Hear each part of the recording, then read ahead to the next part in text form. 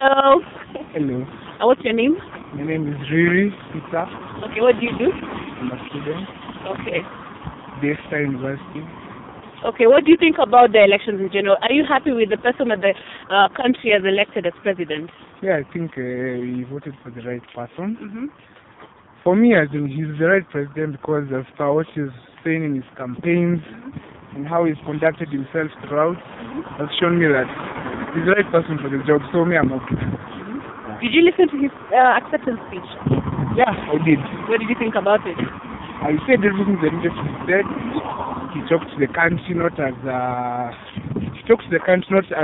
Jubilee leader, but as the leader for the whole country. And he said that people should now focus on getting the country to a better place, work together. So yeah, his speech was alright. Okay, judging by what you've seen, do you think that the country has learned from their previous mistakes? Yeah, I'm hoping, because all those initiatives you've seen, peace and everything. I think guys this time around us, they won't fight, honestly, and why would we? After 7, I think we've learned, so yeah, don't think people will fight.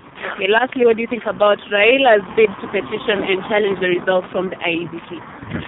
Well, I think it is right. If he wants to go, he can go do it because, as they say, our judicial system has been changed, so let's think that if anybody, not only him, but if any other candidate had any problems, they should pick the judicial so that they can get clear information and they declare. So yeah, if that's what he wants to do, let him do it so that we can all put it to bed that the elections are free and fair and that the one who won deserves.